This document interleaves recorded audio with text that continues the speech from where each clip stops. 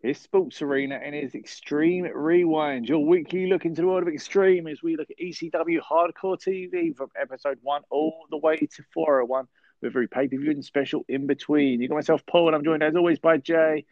How are we doing, Jay? We're doing all right. I've done Living Dangerously and now I'm sleeping mellowly. So that works out really nicely. Oh, we got quite a lot going on this week. We got some jam-packed shows and we got nothingness shows.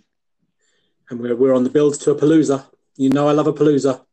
You do love a palooza. You've stated that many times. The fans of the show would know that. I mean, Balloon Animal Palooza was probably still my favourite, but Wrestle Palooza is up there. It's definitely top 17 paloozas of all time. Yes. Oh, definitely. There's so much going on this week. So this week we are still in 1998. If you look at episode 2... 1998. We know how this works out if we go forward. This is true. Just let's stay in 1998. Yeah, let's just stay here. We watch 98 constantly. Mostly it's the same matches every week, so we won't be able to tell the difference. That's accurate. Episode 254, 255, and 256 of Hardcore TV. Grr. Just I said Hardcore TV, I felt needed to. Grr. I wasn't going to challenge you. I felt exactly the same thing. Yeah. Oh, in other news, MLW Underground this week, Steve Corino won the heavyweight title. I know I normally talk about... Who's that young whippersnapper? I know. Talk about the end of the show, but it was exciting for me, so I thought I'd throw it out early. Go watch MLW Underground and see the Extreme Horsemen capture all the gold. That's worth it. Anyway, sorry, back in 98, not in 2001. Which is as near as we're getting to 2020, ladies and gentlemen. That's as near as you need to be. It's a safe distance away. Between 98 and 2001, I think is perfect. It's true. I'm creeping to the modern day. We are getting there. We're effing getting there. So 254. The show kicks off. Let's start with the weird little cake segment, or is that a little bit? Start with the weird little cake segment. Yeah, so we get Jenna Jameson there. On the network, I don't know if it was just mine, but the audio was completely gone. So I couldn't hear anything she said at the beginning until Heyman sort of really spoke. There was something. She wasn't mic'd well. Okay. I don't know where you strap a mic to that dress. Anyway, so yeah, she wasn't mic'd well. It wasn't picking up the sound very well, but she was squeaking about something. It's really nice something to do with cake, I imagine. And Paul Heyman's like, I'm not falling for this. I know where this goes. The person get your cake in the face. And then, yeah, it was something to do with inviting Paul to lick her icing. Yeah, and then Cronus sort of popped up and he goes, I've got no problem putting my face in the cake. And he sort of then shoved his face in the cake. We all rejoiced. And Nova was in hysterics. And Meanie ate some of it off his face, and that was it. Yeah, I mean, to be fair, he's out meanied Meanie on that one, hasn't he? He has out meanied Meanie. Meanie tried to put it back a little bit Meanie, but Cronus... out meanie, he was the Uber Meanie. But it just shows you the direction that Cronus is heading, I guess. Yeah, I mean, that's his total... his total contribution to the pay-per-view. Total contribution. Total contribution. You can't see me wiggling my head backwards and forwards as I say that, but I actually am. I think we can all imagine it though. If you weren't disappointed, be all over the place. But yeah, I miss the Eliminators. I miss the Eliminators. The better half of the Eliminator. Yeah, I wonder if he's the TV champion in WCW yet, or if he's still just flocking. I don't know. I shall investigate while we talk. Good. This show basically just highlights of Living Dangerously. There's no point in going through it scene by scene. Is there any key bits you want to take out from this episode? No. So they did explain that the Sandman Sabu Julian Kane's match was recorded like 6:30. So it was kind of like really early in the show, which we know because it was too extreme for TV. But yeah, it was pretty much everything we talked about last week in depth in the archives. Living Dangerously, 1998. That's the thing. So basically, if you want to hear about Living Dangerously in 1998, including that Bam Bam Bigelow Tazbot, as Jay said, we discussed it fully in last week's episode, which is free. So go hunt that down and listen to that in full. But that is generally 254. It's sort of just that. And sort of Al Snow video. That's sort of it, really. So Saturn won the television championship in 1997, November 3rd, 1997. Oh, wow. He's Beginning of 98, he's feuding with Glacier. Oh, wow. Saturn's usage of the super kick offended Glacier. He was defeated by Flock member Van Hammer and a loser leaves the Flock. However, Raven opted to throw Hammer out of the Flock instead. Good call. Yeah.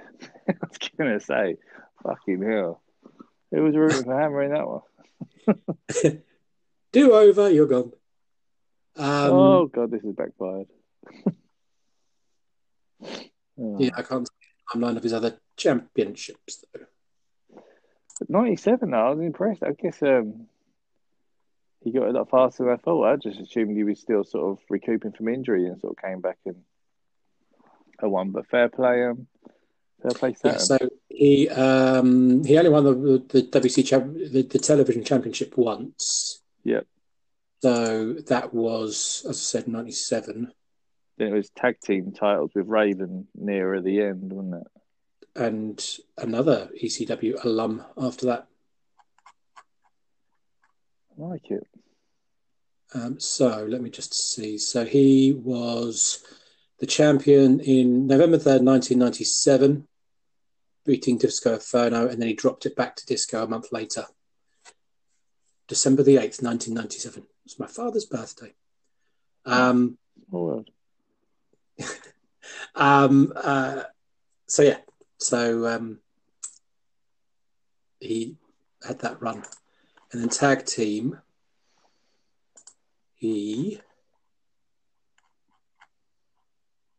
let's see. So no, him and Raven held the belt. I'm not sure. Did him and Malenko hold the belts in? Him and Benoit.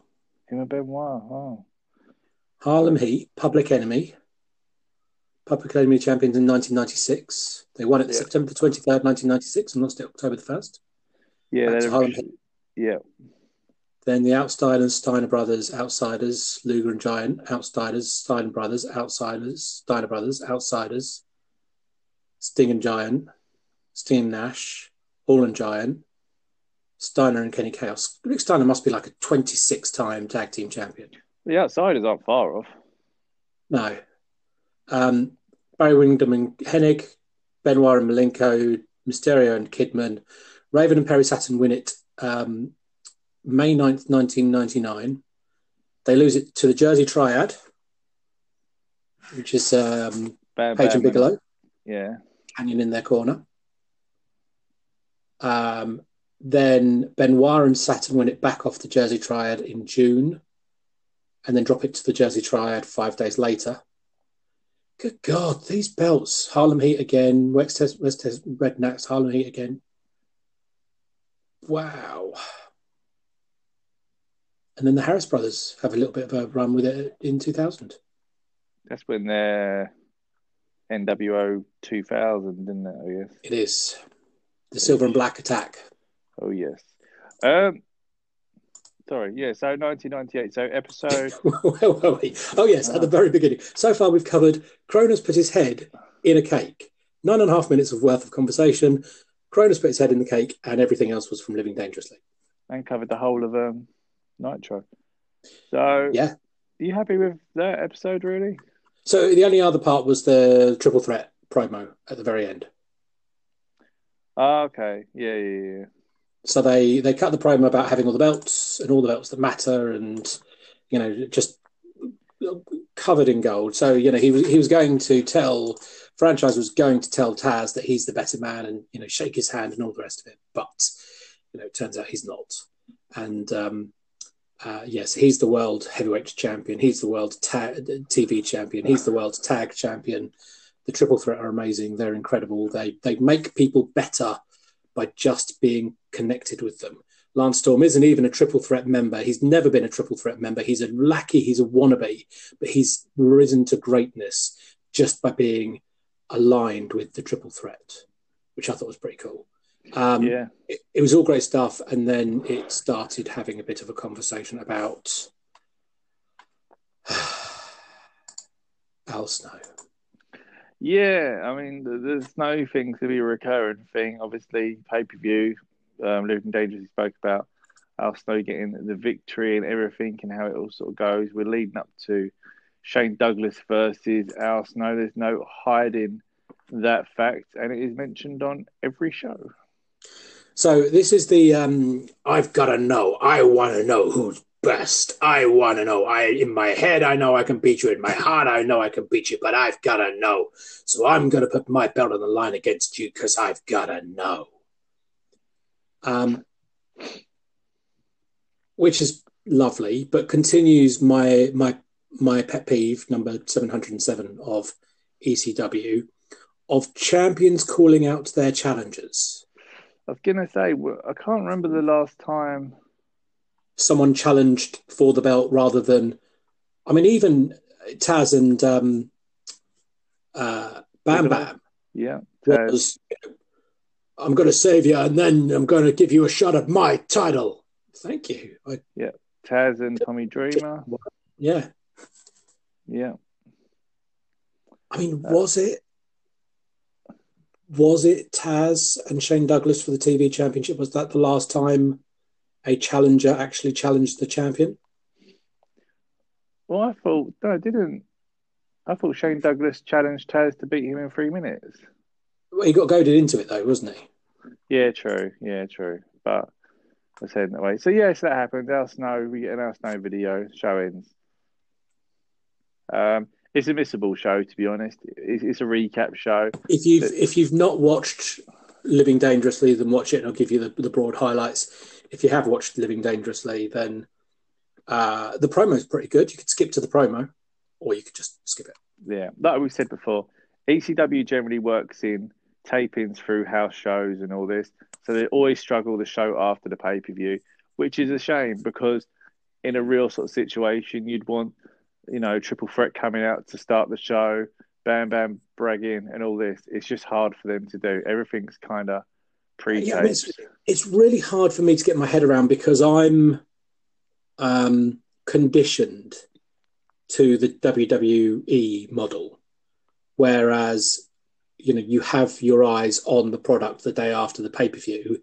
Exactly. And that's your big one. Like, you know, that night after WrestleMania kind of thing. That's you're in some ways even a bigger show than WrestleMania because that's where you're starting everything again. So all of those eyes you've managed to get onto pay-per-view, you then transfer onto your TV. And, you know, this, kids, is all of the reasons why you want to hang around. Yeah, when ECW, it's basically always going to be the week after. So, and maybe not even then. Well, yeah, it depends on, Still a little bit kind of like, oh, okay. Yeah, I guess it all depends on how tapings in that lineup. But yeah, so we get that. So we then get episode 255. Starts off once again with Jenna Jameson talking about wanting to give head. Obviously, it's an Al Snow reference, no innuendos. And we get another. Oh, I've just got that joke. And now we get another Al Snow video. They're getting behind Al Snow. Well, you know, he is Job Squad, so... He is Job Squad, and Job Squad, and somehow he's got himself a little push, so we get that. We then get our first match in a couple of weeks. It's the Full-Blooded Italians versus Lance Storm and Chris Candido. Now, prior to this, there has been a statement made by ECW about the state of the tag team championships. Yeah. And unlike other organisations that have taken belts off of people, ECW is not going to do that because they want to retain the sanctity of the championship.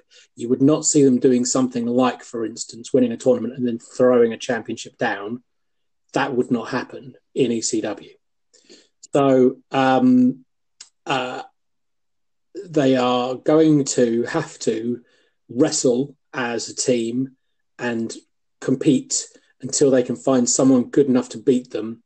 And if there is any sign that one of them has tried to get out of this or doesn't give their all or anything like that, and to be honest, how can you tell? Then what will happen is that the person who is considered to have not tried their best and tried to be clever will just be sacked. Yeah, which I guess it's a way to keep these. I mean, I don't know why they shouldn't just forfeit the belts and do a tournament or something, but because that's not the ECW way. You will not see anyone forfeit any championships in ECW. So, yeah. Again. Yeah.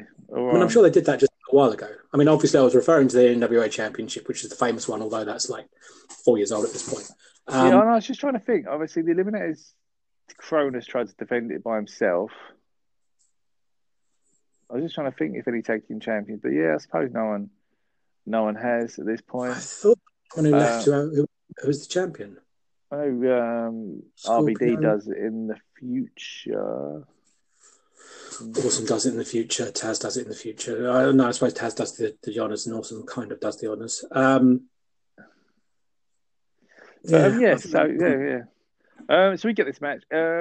Storm comes out. Candido's not with him. Candido goes over to the sound guy and makes his music play before he comes, which I thought was quite funny.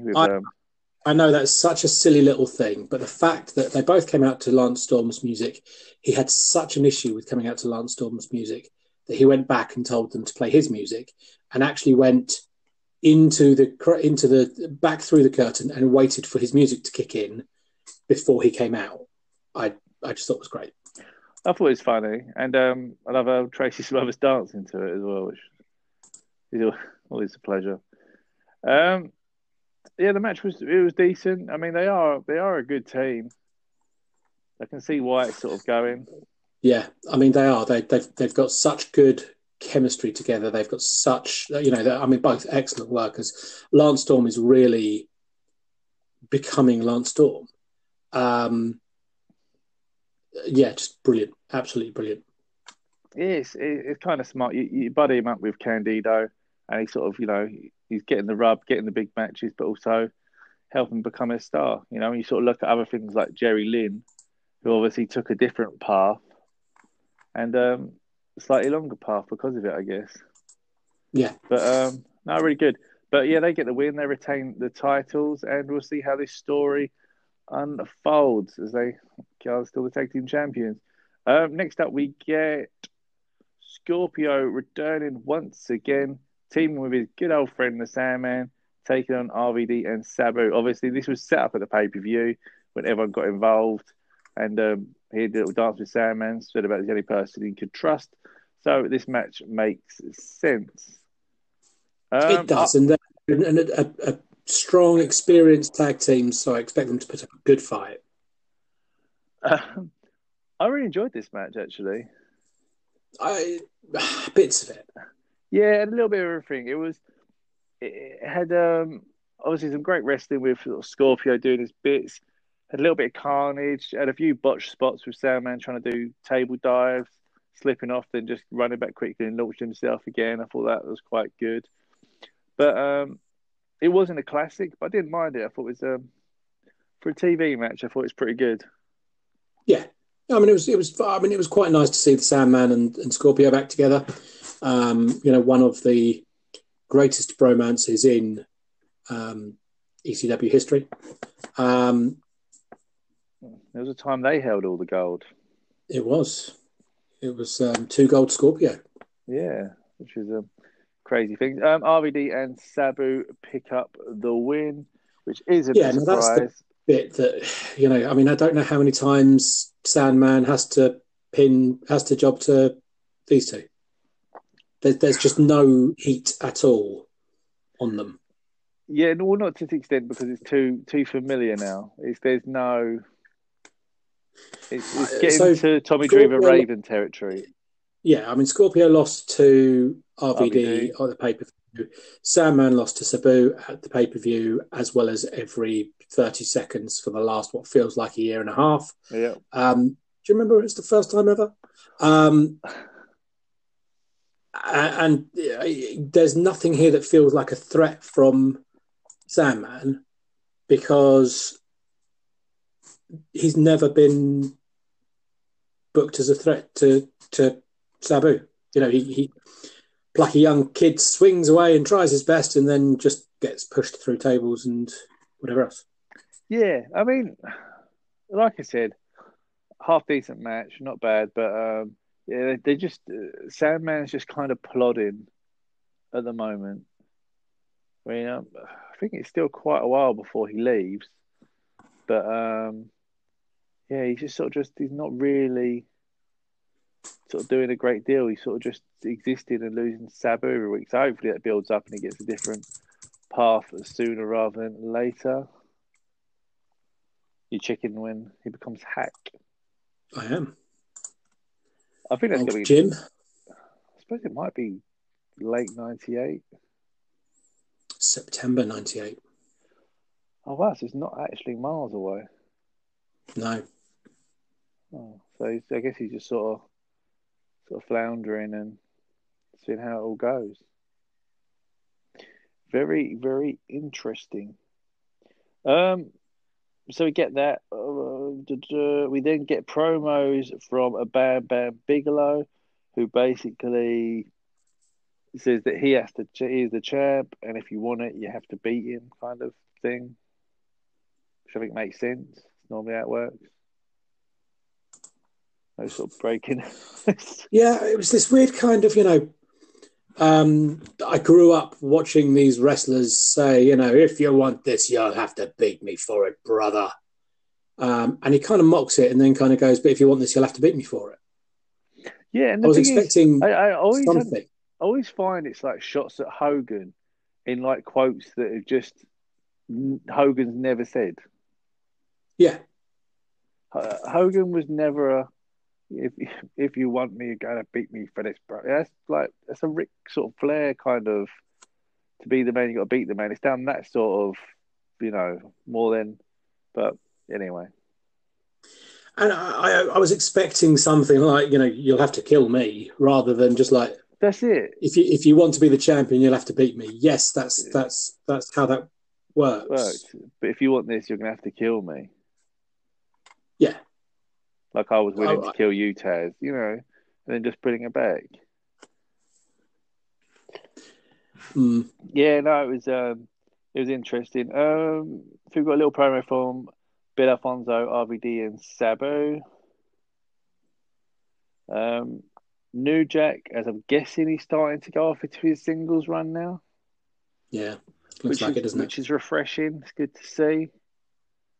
I think it's the best place for him. He is. I mean, regardless of how we know how he goes, I think at this point he is a big enough star to just sort of come out and be New Jack. So it's going to be good to see sort of how he goes with that. And then we get the classic Shane Douglas, "It's my belt" sort of promo. Yeah, so this is the Descent into Madness promo, which is then picked up heavily next week. Yeah. And the Descent into Madness is because Al Snow's in his head. Yeah. And Al Snow's gotten to him.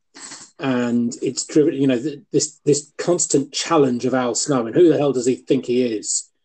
And, you're not worthy of my belt. And you don't deserve a shot at my belt. And you're kind of sitting there going, we've not heard a fucking word from Al Snow.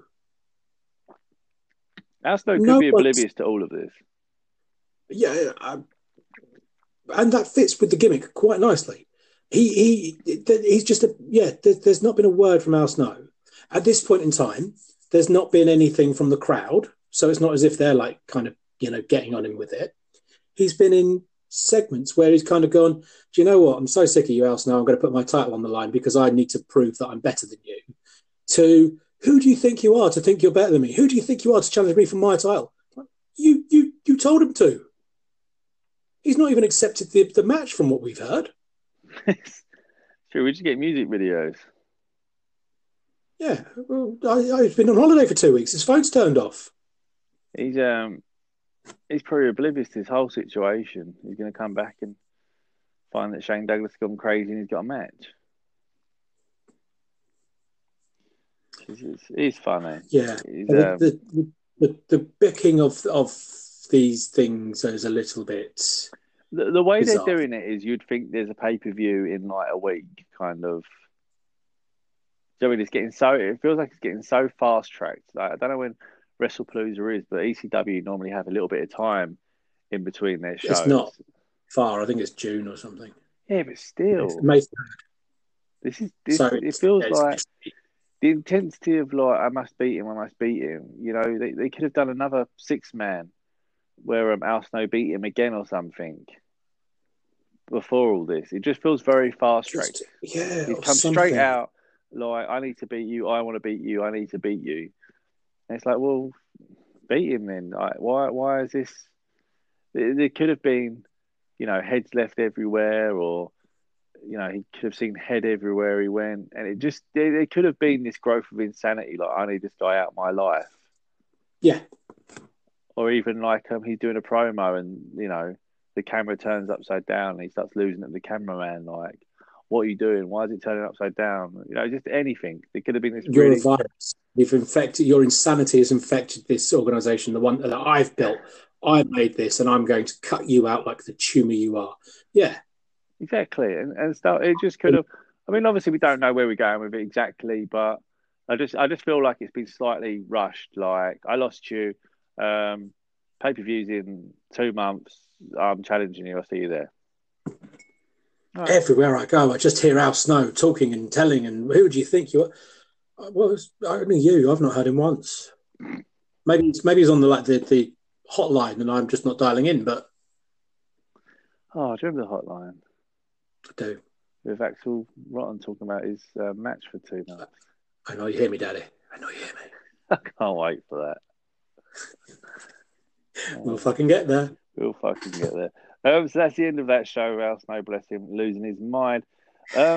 We then get to episode 256, which is around the 18th of March, I believe, 1998. Yeah.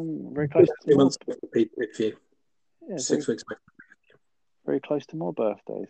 Heyman is out in the crowd, basically talking about pay-per-views and saying how they've got on a different pay-per-view sort of network, and it's kind of hard because this is like so exciting, but it's also so sad because you sort of know how it ends.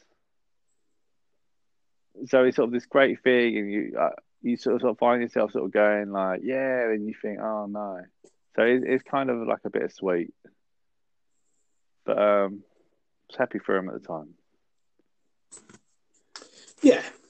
Do you know what I mean, though? It's kind of this weird, like, we're growing, we're doing this, you know, with a little engine that could. We've got this, everyone. Thank you for all your support. Yeah. We're getting there. And you just, you know, you are sort of buzzing for them, but then you sort of get the reality, like, oh, yeah, this is like 20-odd years ago. It is. It's very strange. And it's this real weird kind of insight in the sense that, you know, they're celebrating with the guy that runs the fan group in of ECW in New York, and it's his letter writing campaign that's got them onto pay-per-view. Yeah. And it's this very strange guerrilla, low tech, lo-fi, dated, small scale, big achievement. Yeah.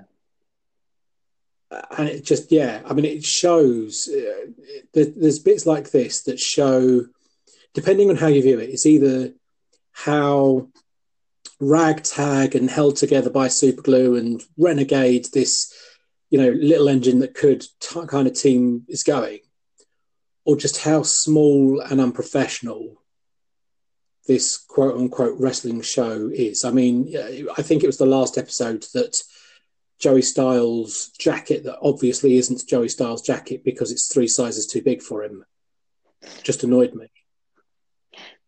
And you can't even get a suit jacket that fits the guy. He's due a spurt, though, to be fair.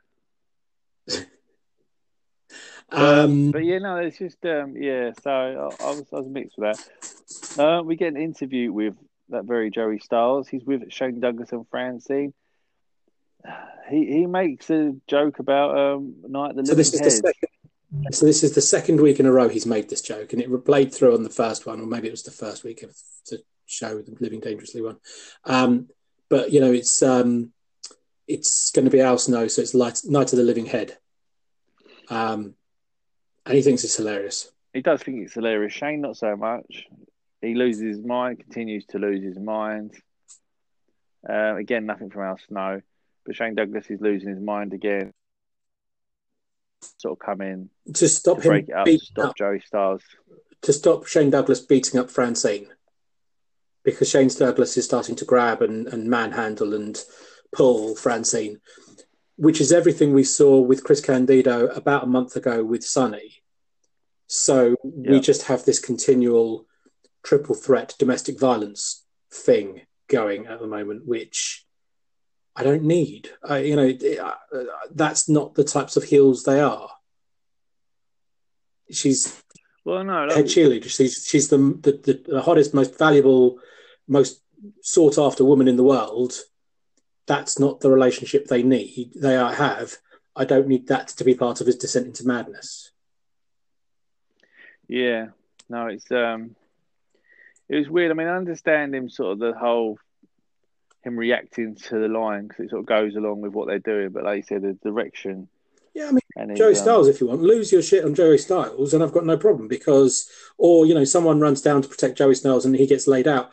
All of this is fine. It's just It was specifically the fact that it was angled at Francine, and that just felt absolutely out of character, off key, and not needed. Yeah. So we then get our first match of the week. The chair swinging freaks, Axel Rotten and Balls Mahoney take on Danny Doring and Roadkill. Is this Danny Doring and Roadkill's first match together? It is. So it's the first match of Amish Roadkill. We'd seen Roadkill before, but this is Amish Roadkill. Danny Doring's debut, apparently, so they tell us. And they are Mr. Right's new team. And they're joined, I spy, by his new bodyguard, Droz. Yeah, Droz. So this WWF invasion is now Droz with Danny Doring and Amish Roadkill. Which screams like takeover, really. I don't know who's going to stop this. I don't know who's going to stop this force of Danny Doring and Roadkill. A young Danny Doring and Roadkill. Amish Roadkill. Where is that? Just Roadkill. Amish Roadkill. Apologies. So Amish fans decide the way to get heat is to chant "fuck the Amish," which seems a little bit generalised. But this is the hate this guy's created on his debut. On his debut, yeah, white hot. Yeah, I guess Pitbulls must be gone by now, surely. I don't know where they're gone, but they're gone. I shall check. Yeah, so this match, again, nothing massively special with this match. I mean, it's good to see Droz out there. He does take a chair shot, as to be expected. As everyone takes chair shots, as Axel Rotten and Balls Mahoney pick up the win. And Team WWF lose again. Oh. We found him? Sort of. I mean, there's a whole big chunk missing. So there's a whole load about their 96 stuff. Yeah. Losing to Shane Douglas at pay-per-view in 1997. I remember that. Mm. Then there's a whole load of other stuff, none of which is actually talking about ECW. And then on March the 4th, 2000, they returned to ECW and lost to Roadkill and Danny Doring, Um, Yeah, really? yeah. Oh, in a in a WWE on a pole match. Mr. Wright, the two loves of his life fighting against Return him. 2 years in the making to finish the feud. But no, it doesn't. It Oh, doesn't cover their. It doesn't cover their run uh, in '98. maybe they stepped away. Maybe they stepped away in the hope of getting signed up, and they just didn't. They didn't or I something. mean, they did that weird. Yeah, they did that weird. If we lose to you, we're going to go. Was it Chetty? I think so. Yeah, because they didn't basically. They didn't go anywhere. So People's returned to ECW as good as it gets when they turn villain by aligning themselves with Lance Wright and confronting Taz, who attacked the Pitbulls. Pitbull 1 would take a managerial role for Pitbull 2, who feuded with Taz over the World Television Championship but failed to win the title in November to remember. feuding's a bit of a stretch. Yeah, they kind of talked for a little while and then went away and came back and had a match. Pitbull made They lost that 20 televised seconds. appearance in ECW on the 20th of December episode of Hardcore TV. So they're gone as it stands. Oh wow. Well, nice to meet you, Pitbulls. We'll see you. We'll see you soon. We get the full-blooded Italians, Guido and Smothers again versus Too Cold and the Sandman. Again, not a bad match. This is mainly just let's get Scorpio a win before he goes back to WWF. Yeah. So he can get a goodbye. They've put over like the up-and-coming sort of cool team and get the closure on that feud. They now get their sort of fan-friendly, hey guys, love you guys, see you guys on the flip side kind of match. Yeah. So I didn't have any issue with that. I thought it was fine. It made sense. I mean, I just enjoyed watching Sandman pick up a win. Well, yeah, that as well. Nice. Nice and needed. We then go to Tommy Dreamer versus Justin Credible. There's an awful lot on this show this week. And in this particular episode. The other ones have been sort of very non-eventful. This one, they sort of cram it all in. Yes. So, Justin Credible versus Tommy Dreamer. Back and forth, sort of brawling around as you would expect. So the big shock is when Justin Credible tries to hit the That's Incredible, if it's called that yet, on Beulah, and she reverses it into a low blow. Good reversal, must say. Yep. And with help from Mikey, Dreamer once again picks up the win. So at Living Dangerously, Beulah came out when Dreamer was looking beaten, low blowed Justin Credible that allowed Mikey to get involved, that allowed Dreamer to fight back. Nicole Bass came in and beat up Beulah. Mikey Whipwreck came in and beat up everyone, and that was what got the win. This time, Chastity, who's now with Mikey Whipwreck, because of, with Justin Credible, because according to Joey Styles, she's just an ECW groupie. She's nice. Yep. So she's now with Justin Credible. So she comes in and has a cat fight with Beulah. Yeah. Which is when Mikey comes out and him and Jason get into it. And then Mikey and Tommy and And then Justin Credible just destroys Tommy Dreamer. Yeah, I was going to say, he won the battle, but he didn't win the war. Including so he's kind of standing and holding Dreamer's leg, wraps his leg over it, and then kind of leg drops his leg onto a chair to kind of hurt the knee and the leg, which was pretty innovative. So I guess someone else will be doing that next week. And then they just lay everyone out, and we get the usual Beulah being held, watching Tommy get beaten up. which feels like... How many weeks before he does the Just Incredible? That's incredible. Well, that's not just... That's not the... What, the no, how many times before? No, before Tommy Dreamer does it to him. Oh, I'm shocked it's not already happened. It's probably happened in the 15 pre-matches that two just been trying it out. Yeah. So that must be close, isn't it? That's a little prediction. Yes, so Dreamer wins the battle, but loses the war, and the feud continues on. Don't mind it. It'd be nice if Dreamer won without help from sort of Mikey. So the end of the match was pretty much beat for beat the end of the pay-per-view match. Yep, that's what I thought. Which disappointed me because, surely there's a slight, and their first blood match, which we only saw parts of, had similarities in it. Yeah. So it's just it's disappointing that this is the end, and this is obviously the end of the house show loop or whatever they're doing. But why continue to show on TV the same ending?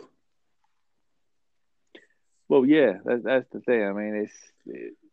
I mean, if you're going to go this route, at least change it up slightly. When Beulah came in and teased being with Just Incredible, why was I going to believe that when she wasn't with Just Incredible when she teased it with the pay-per-view? It's just so weird that's still a thing when it's really not. Yeah. And ignites Stand-Up again. So it's not even this weird kind of, the last person who pile drives her is the one she's in love with logic we were working on previously.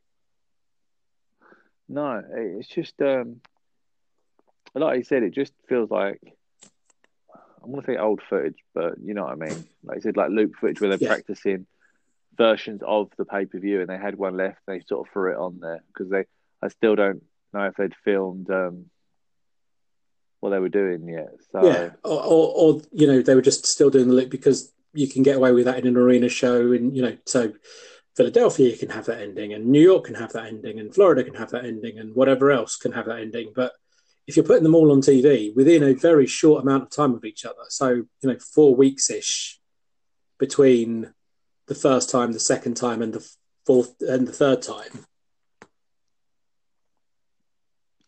Yeah. 5 weeks, maybe. Week before the pay-per-view, 2 weeks off, and then again.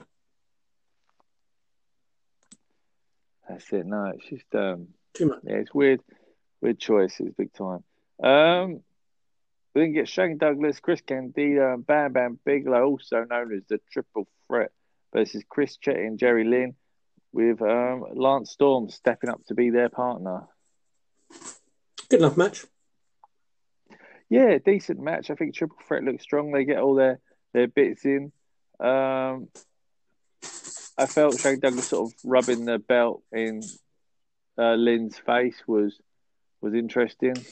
Yeah, when he starts the match, he's on the apron.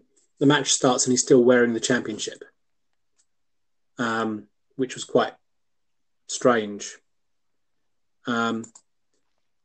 So yeah, and again, it's the whole kind of, this is my belt and this belt means a lot to me and it's my belt and it's my belt and it's my belt. But stop just giving out title shots then, because again, you're the one who's gone, oi, come and have a shot at my belt. What have you done to deserve a shot? Nothing. You just fucking offered it. Very fast forward to next week. Jerry Lynn, you looked at my belt. Who are you? You can win my belt. I want to defend my belt against you. So like I said, good match, Triple Threat win. Storm has Candido beat. Douglas basically ends up assisting and putting Candido on top of Storm for the win. And a beautiful promo afterwards about how he beat, Lance Storm without any help. Yeah, after taking his finisher and all that, which is very good. Shane Douglas goes on to say that Al Snow isn't in his head, with everyone then starts throwing all the heads into the ring. Al Snow hits the ring and they battle towards the end of the show. This is a go-home show for the pay-per-view, no? No. No, you're right, it should be. But do you know what I mean? Though that's sort of like he's not in my head. He's not in my head, and you've got the strobe light, and all the heads are getting thrown in. This feels, and then Al Snow finally appears. This almost feels like this could be the go home show for the pay per and view. should have been, because what do you do for the next 6 weeks? That's it. I mean, if they're multi-match sort of tag matches, really, it's the fact that he hasn't been subtly making.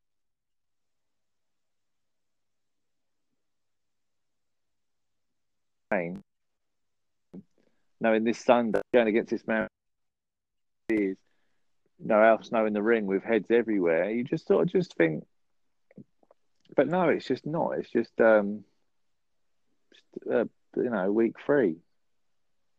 Yeah, it's very very very bizarre. I mean, I don't know how crazy. I mean, obviously we go along for the ride and we see where they go, but it just feels so rushed. I don't know whether they're rushing to trying to get across that Al Snow is a legit contender or what their plan is, but yeah, and again, but if that's the angle, then I don't know why you've got him coming out and beating up on. Yeah, I agree. It's just it feels like they've read the calendar wrong, or they shuffled the pages wrong, and this was meant to be the match on the last show before, and accidentally they've read it third. It was. It feels like WWE the other week. They had obviously like the pay per view. Then 2 weeks later we got another show. And they started to throw it in quickly. It feels like that almost, but it's not. They still got like another month, 2 months to go. Yeah. So, but it'll be interesting to see how it plays out. And definitely will be. That's the end of the show. Of the shows. 3 of them.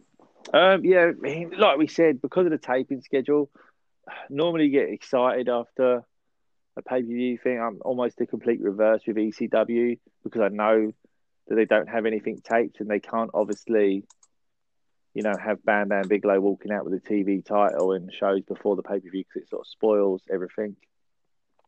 So it's kind of rough in that sense. I guess what they're doing, but it does affect it. It's affected it after every pay-per-view.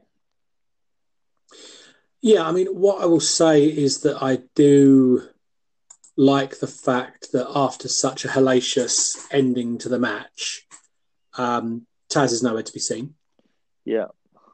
I like that. I like the fact that he's off for a minute, and will come back as a killer. But I like the fact that they've kind of let him go away for a minute.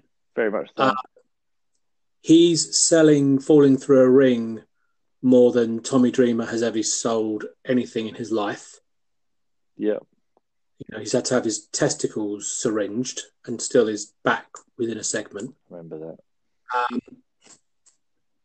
But I like that.